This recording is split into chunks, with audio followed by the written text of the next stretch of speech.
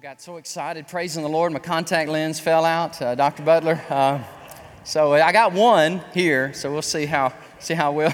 This is going to be fun. It's going to be different.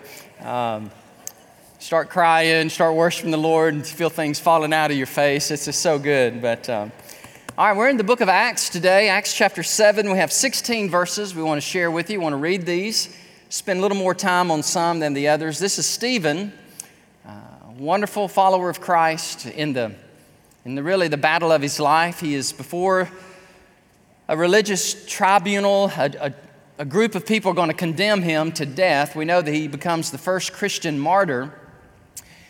And though he is dead, his life and his legacy speak so profoundly to us today because God has preserved his story. I love good stories, and Stephen is a phenomenal storyteller. In the midst of his apologetic, his defense for Christ, he's going to recount some people that you and I are very familiar with. He will go back to the life of Abraham. He'll talk about Joseph. He'll talk about Moses and David. And I know this is a long chapter, chapter 7. It goes all the way through to I think it's 50 or 60. Yeah, 60 verses.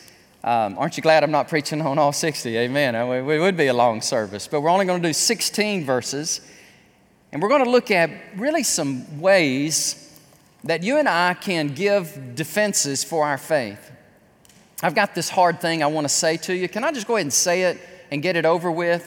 Because if some of you are going to get upset with me, I want you to go ahead and get upset with me now so that you can begin to forgive me as the service goes along, okay? That's a Christian thing to do, by the way, is to forgive those, And here's the thing, that I believe God has given me this word to share with you, that if you never are challenged in your faith so that you have to give a defense, then I don't think you're living the Christian life. Because if you really live it and speak it, then you're going to be challenged. You say, but wait a minute, I just hang out with Christians. Well, that's another problem, okay? Because Jesus, he just hung out with people that were hurting. And so did the early church. And so if you haven't bumped up against the devil lately, you might be walking with him, okay? So let me encourage you and challenge you with the life of Stephen to be so bold and to be so faithful that it would cost you. Her name is Kelly Monroe Kohlberg. You talk about a feisty lady. When she was at Harvard at Divinity School, she was so heartbroken over the immorality in the Divinity School. Now, let me say that again, because I know that doesn't make sense, right? She's so upset by the blatant immorality, sexual immorality, drunkenness in the Harvard Divinity School. You said, but isn't that a seminary? Isn't that where they're supposed to study to train preachers? I know, it's true. And so she started a movement called Veritas. And Veritas in Latin means truth. Very good, truth. It became so popular that, let me just fast forward to today. It's spread throughout the nation, even internationally. And it began at Harvard with one lady named Kelly who felt so burdened for the gospel. Harvard was established, like all of our Ivy League schools were established on faith and on Jesus and on training preachers to be pastors of the churches in colonial America. Did you know that? And yet we've departed so violently from Scripture and from morality and ethics. So anyhow, Kelly, bless her soul, she said, I've been invited to the State University of New York called SUNY, the acronym SUNY. She drove 7 hours in the snow to Albany, New York. And when she got there, she noticed that all the students were running to the auditorium. She thought, what is going on? Did I miss something? And when she showed up, she asked one of the students, she goes, everybody's going to the auditorium. It's packed. People are sitting in the aisles. What is happening? She goes, and this guy told her, there's a Bible thumper coming. There's a Bible thumper going to come talk to us about feminism, and we cannot wait. She was the speaker. And she thought, oh, heavens, what have I got myself into? Well, the Southern Baptists, we're the ones that invited her. And the little Southern Baptist group that was on campus, they met her, and they said these words, we are praying for you. That's all they said. They said, good luck, we're praying for you. So she gets up to speak. And this has happened to me once before, not at a university, but downtown at our Capitol, that when you get up to speak, you can't speak because people are shouting so loud. And they're so angry and they're cursing. And so she said, God, what am I supposed to do? Well, here are the different groups that were represented in the crowd. And they came and they were so prepared. First of all, you had the International Socialist Organization. It's a socialism group. You had the lesbian, the gay, bi, transgendered, queer, rainbow coalition. No, that's what Q stands for, you know.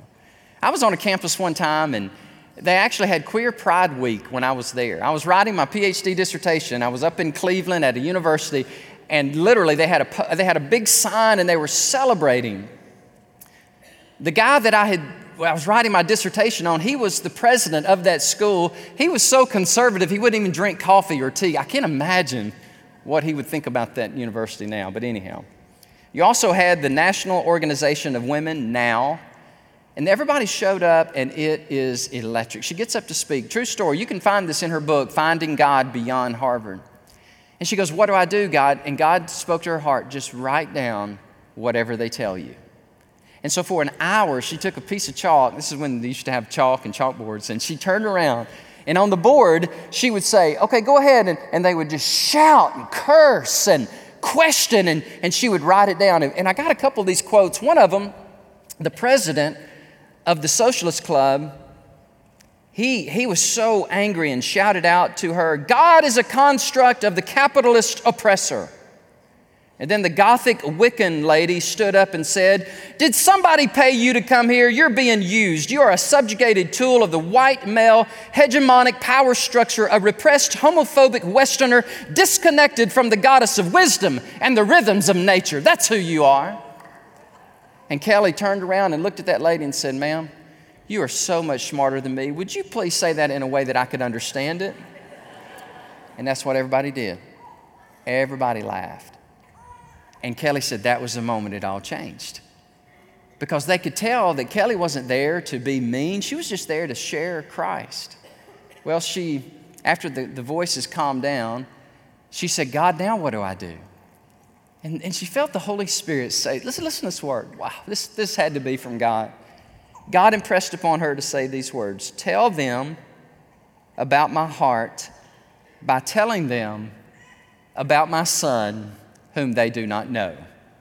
And so that's what she did. And she began to share, and here's some of her speech. She said, Jesus, he offers hope and forgiveness and a new life. He's the answer to sexism, racism, consumerism, injustice, and cynicism. Where there's forgiveness and love, the cycle of evil is broken. Bitterness dissolves and gratitude emerges. With Jesus as our best friend, the world begins to look new and full of possibilities. Nobody's shouting anymore. Nobody's hissing and booing, cursing. Jesus gives us hope. God is for us. Harvard, he breaks down the walls that divide us. And after she finished, the Wiccan lady came up to her and said, quote, I really didn't mean everything that I said. There's just a lot of pressure in my field, and I really had a different image of Christians until you came. And Jeff, the Socialist Club president, came up to her and said, I came with a thesis. I was looking for an antithesis. Remember that? The Marxism thesis, antithesis. He said, I was looking for that in Christianity as the antithesis, but I didn't find it. I'm so sorry. I was very harsh. I really didn't know Jesus. And this is what Kelly told me. She said, Jeff, the communist revolution is probably over. It lasted 100 years. Would you be willing to follow a greater revolutionary? One whose movement has gone from a few friends to more than 2 billion people. One who died to forgive and to love the least, the last, the lost. People like you and me, Jeff. Would you be willing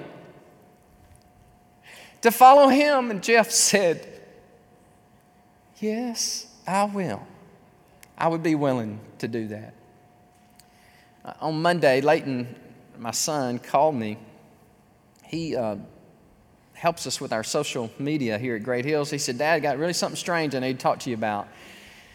And I said, what's going on? He said, you remember when I put a post on social media about you getting all excited? You were preaching, you ran, you jumped up on the pew, and you were preaching. I was like, yes, son. I never watched that, by the way. I can't listen to myself. I can't watch myself. I don't know how y'all deal with that kind of stuff, but I just like, oh, who is that person? Bless him, you know. Well, Leighton posted it, and a group out of Dallas boosted it, and we got 80,000 hits on that one video clip of me preaching. And everybody rose up and called me blessed and how wonderful of a person I was. Ooh, you're talking about angry, hateful, mean words against me and what I said. And Leighton said that for 3 weeks I've been answering them. And I've tried to go through every single one of them that criticized you. And I told them, you reprobate, that's my dad. How dare you say those things? I'm just kidding. He didn't do that at all. He just answered each one of them. But he said a lot of them, Dad, were defending you. A lot of them were speaking up on your behalf. People that you don't even know were going back and forth. And I thought, man, things really hasn't changed a lot, have they? You go to the book of Acts, and Stephen is in a fight for his life. And here we are 2,000 years later, and we take a stand for Bible morality, ethics. And we take a stand for the exclusivity of Christ. And we can take a stand that the Word of God is true, that there is a God in heaven, there is a hell, and God loves us. He wants us not to go there. And yet when we speak these foundational, fundamental truths of the Christian faith, then we come into violent confrontation with people who disagree with us. You say, well, that doesn't happen to me. Excuse me? This is our city. This is Austin, Texas. At this point, when I first came to Austin as your pastor, I would probably get angry and say stuff like, those heathen secularists and atheists and those people. And you know what? I don't do that anymore. Because you know why? Because I want those people in our church. I want the secularists and the atheists and the LGBTQT, all the letters. I want them. Because I want them to meet our God who loves them, who died for them, so that they could have a relationship with Him. So today I'm going to read this text to you. It's very powerful. And are you ready? You ready to read it? Okay, good. Let's do. I've read this so many times. I have not read it to you this morning, have I? Okay, good. I'm serious. I've read this so many times this week, and I've studied and pored over this passage. I'm just praying God helps me say what He wants me to say. Okay, here we go. Then the high priest said to Stephen, are these things so? Now, these things would refer to the accusations leveled against Stephen, that he was a traitor. He had blasphemed the temple, the law, God, and Moses.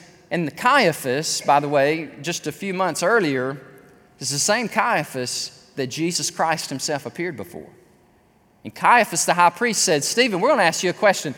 Are these things true, or are they so? And Stephen said these words, brethren and fathers. Listen to the respect in his voice. He's appealing to the Sanhedrin. The God of glory, it's only mentioned one other time in the entire Bible in Psalm. The God of glory appeared to our father Abraham when he was in Mesopotamia, before he dwelt in Haran. And He said to him, Get out of your country and from your relatives and come to a land that I will show you. And then he came out of the land of the Chaldeans and he dwelt in Haran. And from there, when his father was dead, he moved him to this land in which you now dwell. And God gave him no inheritance in it, not even enough to set his foot on it. But even when Abraham had no child, He promised to give it to him for a possession and to his descendants after him. But God, oh goodness. But God spoke in this way that His descendants would dwell in a foreign land and that they would bring them into bondage and oppress them for 400 years. And the nation to whom they will be in bondage I will judge, said God. And after that they shall come out and they will serve me in this place. Then He gave them the covenant of circumcision. And so Abraham begot Isaac and circumcised him on the 8th day. And Isaac begot Jacob, and Jacob begot the 12 patriarchs. And the patriarchs, some of you are going, what in the world is going on here? I mean, this guy's in a fight for his life and he's given an Old Testament 101 history lesson Oh, let me tell you something, church. There's much, much more than meets the eye. Just listen to his apology that morphs into a polemic. And what I mean by that, the apology or the defense will change into more of a confrontation. But before he confronts his accusers, he must first establish that he is a credible witness, and he knows the facts about which he's speaking. So he's already taken you through this litany, through this Old Testament history of the father of the faithful. Father, what's his name? Abraham, all right?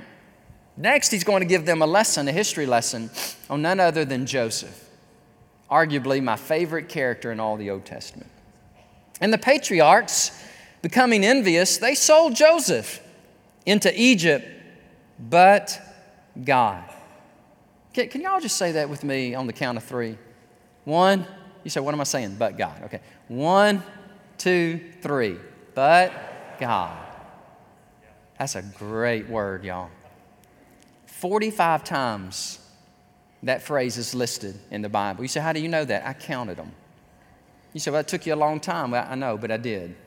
45 times the words but God are used. 2 of the 45 are in this very text.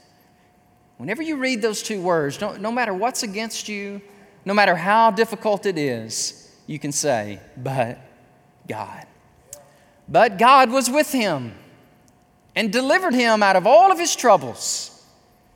And God gave Joseph favor and wisdom in the presence of Pharaoh, king of Egypt, and he made him governor over Egypt and all his house.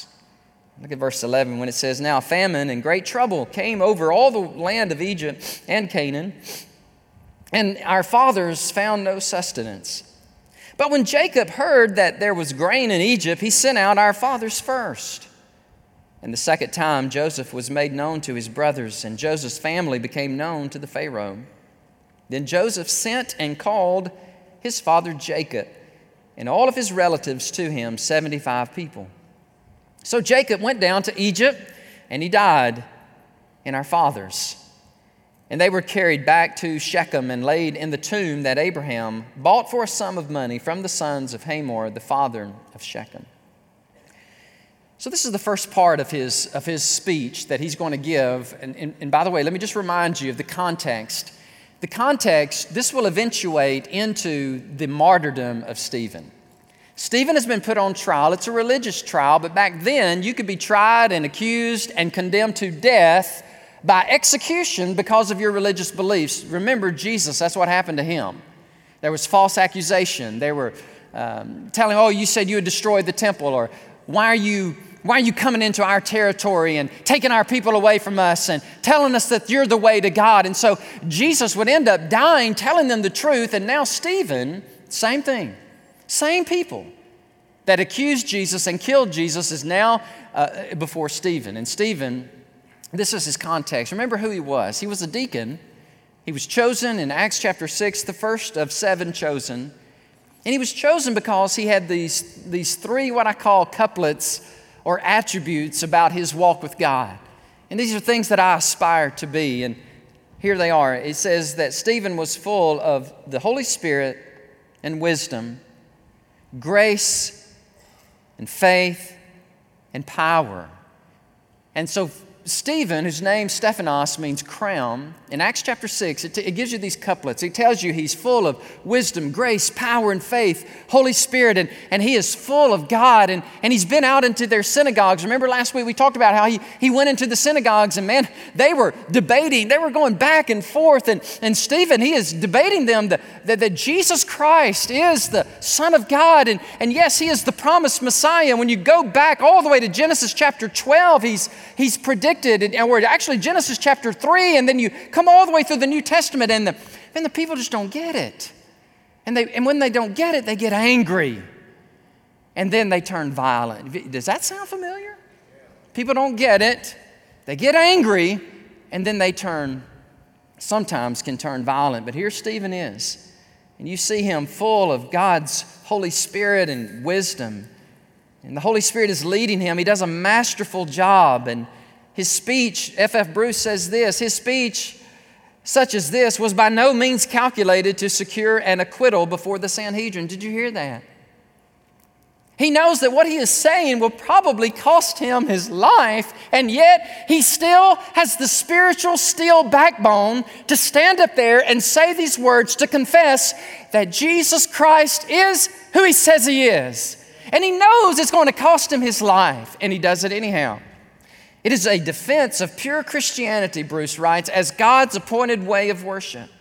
The insistence that the Jewish people's refusal to acknowledge Jesus as Messiah was all of a piece with their attitude to God's messengers from their beginning. Joseph's brothers hated him, although he was God's predestined deliverer for them. Moses, another divinely ordained deliverer, was repudiated by his people more than once. So that's the context of his speech. And then you begin to look at in verse 2, he addresses them in a kind way. He calls them brethren and fathers. He is appearing before Caiaphas, same guy, in Matthew chapter 26, verses 57 through 66, that Jesus appeared before. He was the high priest until AD 36, so that helps us. We know that Jesus is crucified around AD 31, 32, somewhere in there. And now the Caiaphas, he is going to stay in power until AD 36, and now Stephen is appearing before him. And he gives this great word that our God is the God of glory. Psalm 29, verse 3. He's identifying, and this is masterful, this is a stroke of genius. He is relating to and identifying with his accusers that the same God that they say that they know and they love and they worship, the God of Abraham and the God of Joseph, is the same God who has lavished his love and mercy and grace upon us by sending his Son, Jesus Christ. And I stand guilty before you today to proclaim to you that this Jesus Christ, whom you crucified, is God's Redeemer, God's answer to our problem of sin. That was Stephen's message. And yet he does it so skillfully, so masterfully. And he appeals to, well, first of all, he appeals to Abraham. If you're taking notes, number 2, I call this part selection, because God selected Abraham. And watch Stephen as he weaves in the story of Abraham. And I know you know a lot of this, and you've read this. Father Abraham was in Mesopotamia, and God says, get up and go. And he goes to Haran, and then God says, I want you to go. And this time, I want you to go, and I'm not telling you where I'm taking you, but I just want you to be obedient and follow me. How do you like that? Isn't that cool, the way God does things? Sometimes we think that doesn't make sense, but in God's mind, it makes perfect sense because God wants you and me to trust him. And he says, Abraham, get up. I want to take you to a land, and as you're going, I'm going to show you. And Stephen is appealing to the progenitor, to the author of the Jewish religion and faith. This Hebrew of Hebrews was a man of God who trusted God, stay with me, even in things he didn't understand. Did y'all catch that? Sanhedrin, you don't understand. But if you would have faith and obey God like Abraham did, you wouldn't put me to death. You see what he's doing here? It's a masterful stroke of genius. And Stephen would say, quit talking about me like that. It was the Holy Spirit. The Holy Spirit was giving me the words to say. One writer says the opening words of his defense imply that the people of God, they must be on the march and go out where God may lead them. The two sterling qualities, the stellar qualities that Abraham had and that Stephen will accentuate over and over in his speech. Here are the two qualities, faith and obedience. He keeps going back to those two, faith and obedience. Faith. Abraham had great faith. First of all, he gets up, leaves his father, leaves the homeland, and goes to a land that God would show him. Then God says, oh, by the way, I'm going to give you all the land, and your posterity, your lineage, it'll be your people who will inherit all this land. And Abraham's going, whoa, hello, time out. I don't even have a child. How can these things be? How can you give me all of this land? And Sarah, Lord, have you checked yet? She's 89, I'm 99. It ain't happening. It just ain't happening. Ain't no babies coming out of this union. And she gets pregnant. She has a baby, and they name the baby Laughter. You'd laugh too, right? I mean, you 99, 89, have a baby. Isaac means laughter. And so Abraham's a man of faith. And Abraham takes this teenager now. His name is Isaac. And Abraham, God tells him now, sacrifice Isaac. Take his life. And you say, well, wait a minute. God, there you go again. You don't make sense, God. Why are you doing these things, God? Is anybody else like that? Y'all ever do that? Hey, by the way, if you do that, that's okay. God's big enough to handle that. He's much bigger than that. And so here he is, and he puts him on the wood, and he draws his knife. You see, help me understand that. What's going on there? Why would God ask Abraham to take the life of Isaac? Because it's through Isaac that Israel really is going to be born. He will have Jacob, and Jacob will have 12 sons. Help me understand that. Well, the book of Hebrews tells us the key. Hebrews, I think it's 11:19 says that Abraham, watch this, was willing to kill his own son because he believed God so much that after he killed him, God would raise him from the dead. That's what Hebrews says. And that's why Stephen is appealing to Abraham. Because Abraham had this amazing faith in God, this trust in God, and this proclivity, this propensity to obey God, even though he could not understand God. Are you willing to do that, Sanhedrin? Are you willing to trust God, obey God, even though God is doing something absolutely new? And so you're going to have to come out of your religiosity. You're going to come out of your old wineskins. You're going to have to come out of your staid, stoic, ossified, calcified religion. You're going to have to let God Almighty break the shackles of religion and step into a new life with Christ. Are you willing to do that? And I can just see the Sanhedrin stroking those long Pharisaical beards, whispering to one another. Strong word. And what's implied here is that Stephen is telling them that Abraham had faith and obedience, and you don't. And you want to kill me because I'm trying to tell you the truth that will absolutely set you free. All right, the point number 3 is promotion. He dips back into the Old Testament. He's going to give another powerful argument based on the life of Joseph. And by the way, guys, don't think for a moment that any of this is lost on the Sanhedrin. Are you with me? Don't think for a moment that they are yawning and going, oh, what is this guy chasing rabbits? I never heard a speech quite like this. No, let me tell you, the Bible says at the end of this speech that they gnawed with their teeth. They were so angry that they snatched up Stephen, they threw him in a pit, and they pelted him with stones, bashed his brains out until they killed him. So don't think they didn't understand. They understand very well. Have you ever noticed that religious people can be really, really mean? Not that any of us would ever know anything about that, but I'm just saying, I read somewhere that religious people, now get it now, religious people who think they're right, they will fly into airplanes with buildings. They will cut your throat. They will criticize you. They will, because they're right. Nobody is more dangerous when they think that God's on their side and God's actually against them. But let's look at Stephen for just a minute. And look at Joseph for just a minute. I love Joseph. I think he is my favorite. You look at verses 9 through 16, and the patriarchs, that would be the 12 tribes, right? The 12 sons of Jacob. They became envious. Ooh, ooh. Ding, ding, ding, ding, ding, ding, ding, ding, ding. Ouch.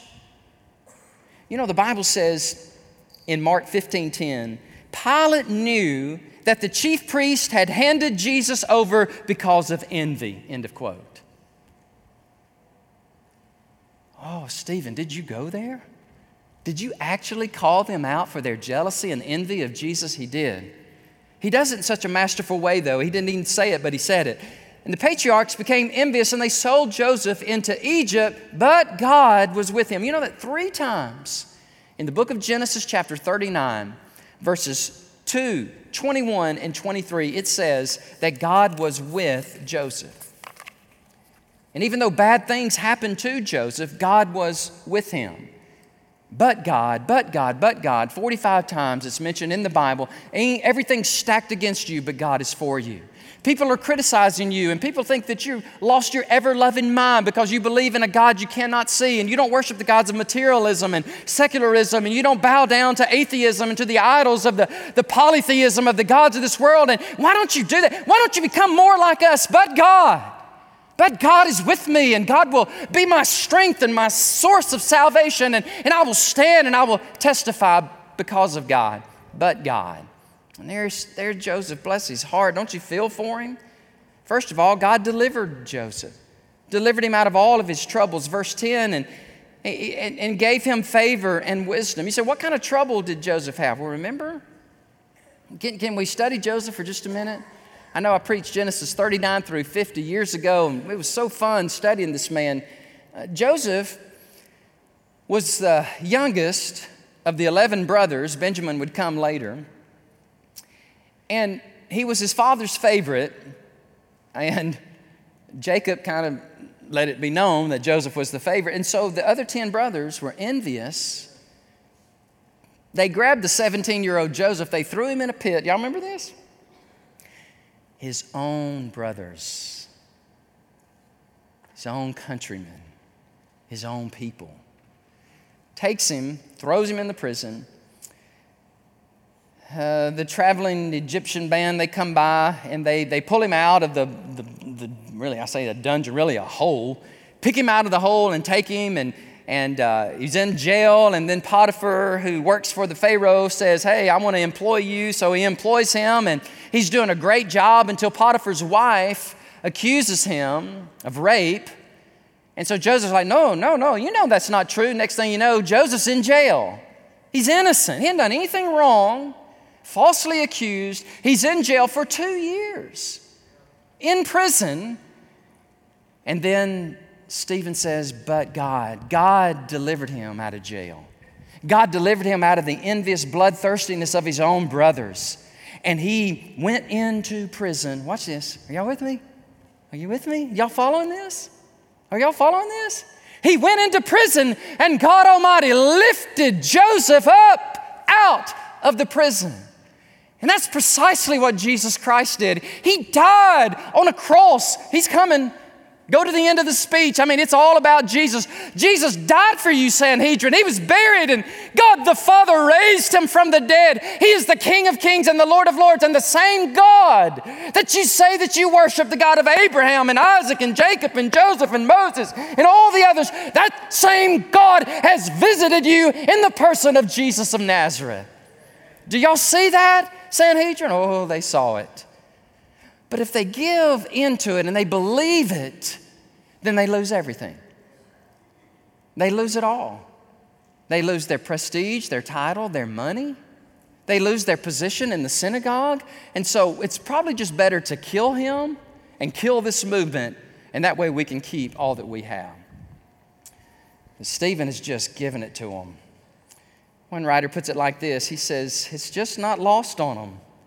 Just as God freed Jesus from the prison of death and exalted him, so he did free Joseph from prison and exalted him. As Joseph was able to deliver his sinful brothers from physical death, so Jesus delivers his brothers from spiritual death. That's the rest of the story. Remember, he goes to Egypt. And while he's in Egypt, Pharaoh takes him out of prison because he properly translates the dream, and he makes him the prime minister of all of Egypt. Now he's in control. Second only to Pharaoh himself. And so there Joseph is, and here, remember the brothers who sold him into slavery? The brothers who hated him probably 15, 20 years prior? They come to Egypt because there's great famine in Canaan and in Egypt. And yet Joseph, because of his skill and ability, he organized it so they could feed the people. And here comes the brothers. And the brothers come. Y'all remember that divine moment when Joseph reveals himself as their brother, and there's weeping, and there's forgiveness, and there's joy, and all those things come because there's brokenness. And I'm so sorry, please forgive me. And this is what God does. God, he delivers. He gives favor. He gives wisdom. Let me read it to you. It's Genesis 41, 39 and 40. This captures the story. 41, I don't know if y'all have it up there. 39 through 40. Oh, here comes the one contact syndrome. Here we go, buddy. We got this. Oh, thank y'all. Thank you so much for putting it up there. Then Pharaoh said to Joseph, "Inasmuch as God has shown you this, all of this, there's no one as discerning and wise as you. You shall be over my house and over my people, and they shall be ruled according to your word. Only in regard to the throne will I be greater than you." And this is God's favor for Joseph. And Stephen's point in bringing it all up is because the favor of God that was upon Joseph is upon Jesus. And that last thing is the promotion. And that's the beautiful thing, how God just takes Joseph and takes him out of such a dire, difficult, deadly situation, and not only promotes him, church. Listen, when God does it real big, doesn't he? I mean, he takes him, not only promotes him, but now he's over all of the prime minister, he's over all of Egypt, and he has saved his brothers. So that's the first part of his sermon. Next time, Lord willing, we'll pick right up in verse 17, and we will continue our study with Stephen and his defense. Really, the trial of his life. He will cost him his life. Let me just say this to you as we wrap up our study today. I hope you hear my heart as I come alongside of you. As these days increase in evil, and they will, till Jesus comes, there are going to be times where we as a church and you as individuals, and praise God, preacher, you've done this so many times when you were the pastor here, so many times, was unafraid to stand for what's right. Now, I'm not looking for a fight. I mean, look at me. Do you think I want to go fight people? I don't really care to fight unless it's for the gospel. Are you willing to do that? You say, well, I don't really know about this, Brother Dan, because I'm just here. I'm just in church. Everything's good. I'm gonna go back to my life, and I'm gonna live my life the way I want to live. Then I'll come back to church. You're messing with me. Yeah, because I'm saying today that this is just the highlight. We leave today and we go out and be the church.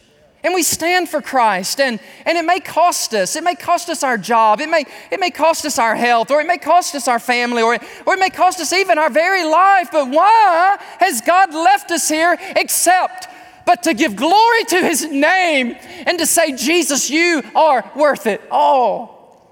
Anybody in there? Would you be willing to say, yes, I love God that much? Listen, when that happens, and when God breaks through Austin like He's breaking through in Iran, the fastest growing church in the world is in Iran.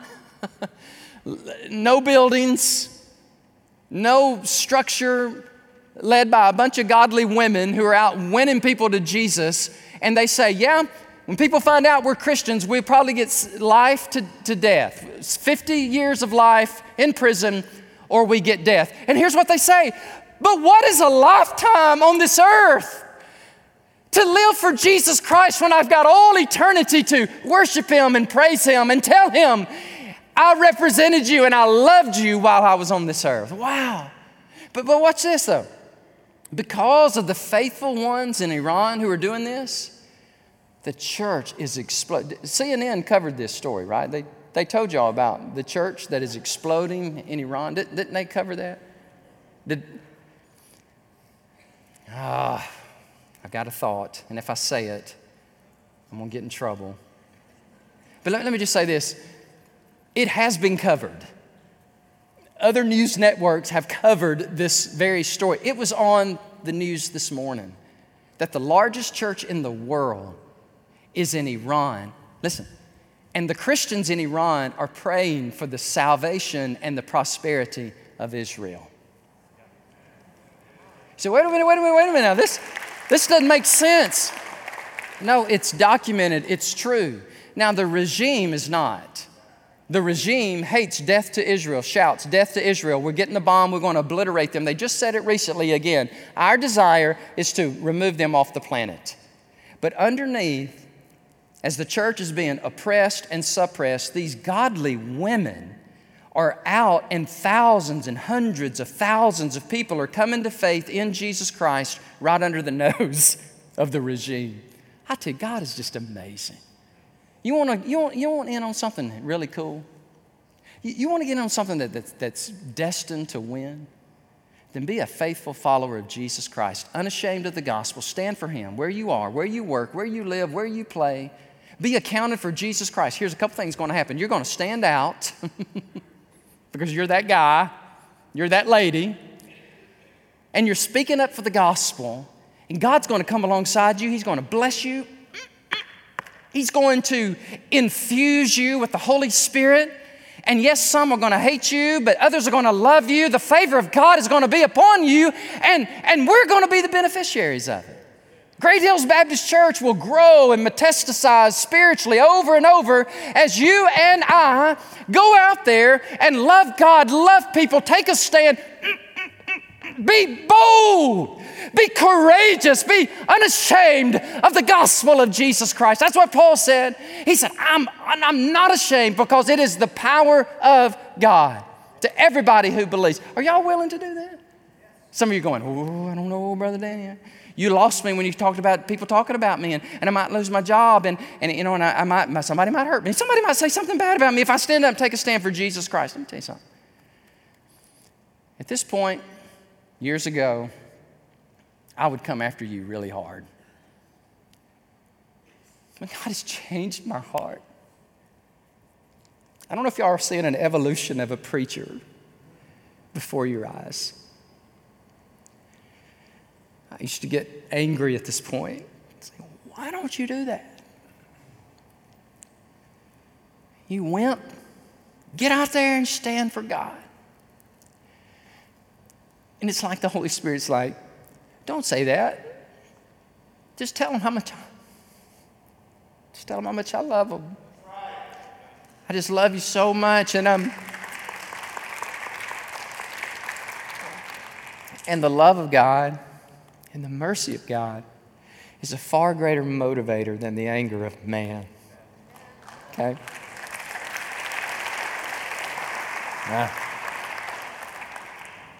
So, if that's you, and you're timid, and you're shy, you're ashamed, I just want to tell you something. Look out. Because when God gets a hold of you, it's awesome. He takes a Peter who was ashamed, cursing, denying Jesus. Y'all notice how Jesus came to him and won him back? Jesus didn't take his big old shepherd's, you nitwit, idiot. How dare you deny me? I saw you over there denying me before. Jesus said, Peter, do you love me? It's all about love. It's all about grace. It's all about, hey, I'm with you. Listen, you got this. Let's go. Let me do this together. And so if you're here today and you're timid and you're shy and you're like, well, I don't have a bold cell in my body when it comes to the gospel. I just want to be honest with you. I just tell you, I don't speak up. I don't ruffle feathers, and I just let things said, and I know they're not right, and they don't make me happy, but I just let them be gone, and because I don't want to cause any. Let me just say this to you. I'm going to pray for you. I'm going to pray right now that the Holy Spirit would come upon you in a way He's never come upon you. And He's going to fill you and encourage you so that it's going to amaze you how bold you're going to be. Father, thank you. Thank you for the love of God. Thank you for the gospel. Thank you, Lord, that you sure do love us. Mercy. But you love us so much, you want us to do more, be better. And you motivate us through love and compassion, through example, through people like you, Jesus, through people like Abraham, who had faith and obedience. People like Joseph, who was dealt a harsh blow by the ones that should have loved him the most. And then there's Stephen, God, your man, your deacon, your champion. And Lord, his life, it convicts me. I have to be honest. I read about these great men and women of God and say, Lord, I want to do that. I want to be that kind of person. And I'm going to pray, God, for our people right here, right now. And many of you are watching online. God bless you. Thank you for tuning us in. But I want to ask you to stand. Would you just stand to your feet where you are? Would y'all just stand up before the Lord right now? Let's all stand. We're still praying, but Terry's going to lead us in just a minute, but hold on. I want you to receive this.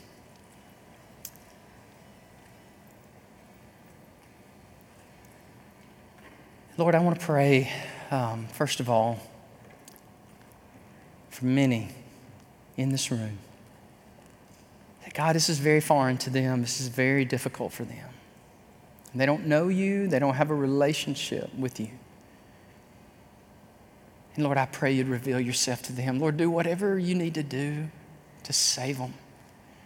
Change their heart, God. Change their mind.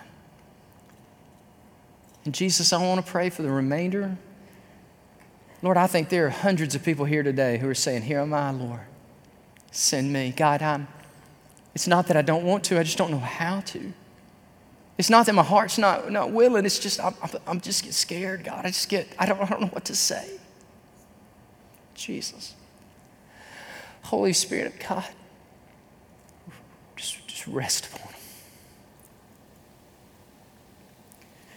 Just rest upon us. And when we leave this place today, God, there be a holy courage. There would be a boldness that we never knew was even possible in 2019. And the way we live this life, Lord, is very, very different. It's a lot of love. It's a lot of grace. It's a lot of compassion. No, we're not soft on sin because sin, Lord, it separates us from you. But Lord, it's not so many times what we say. It's how we say it, how we live it. Help us, Lord. Help me. Thank you, Lord, for helping me. Thank you for being patient. Thank you for Great Hills Baptist Church. God, what a gracious people. What a patient people. In my zeal, God, for you, I sometimes run past you, and I'm sorry for that. But Lord, I am with our people. I want to be that kind of church. I want us to be full of grace, full of truth, speaking truth in love. Holy Spirit, rest upon us. Abide in us. Give us that courage that we need. Now I'm going to close our prayer. And if you're here today and you just receive this prayer and you receive this filling of the Holy Spirit to just anoint you and to empower you, then God bless you. Others of you are here today and man, God is calling you. He's calling you to a commitment, to a decision, and I have no idea what that is. He may be telling you it's time to get up and go to a place that He will show you. It may be that He's calling on you to stand among your family like Joseph and be the Savior, be the help that your family so desperately needs. It may be that He's calling on you to go to the nations, to go to a hostile place for the gospel. Hey, listen, I don't want to get in the way. I don't want to get in the way of what God might be doing in your lives. I'm just praying for you. I'm just praying that whatever God says, that you would just say, Lord, I don't understand it all, but yes. Yes, I will. I choose to praise you, God. I choose to trust you. And if you want us to help you with that, let us help you with that. There'll be pastors here at the altar. There will be deacons. There will be ladies who are staff members. There will be ladies who are deacons' wives, pastors' wives. We'll pray for you. We'll encourage you if you want us to. If you may just want to come to the altar and just between you and the Lord, then you're invited to do that. Father, we pray that your will would be done. We love you, Lord. We trust you in Jesus' name. Amen. Terry?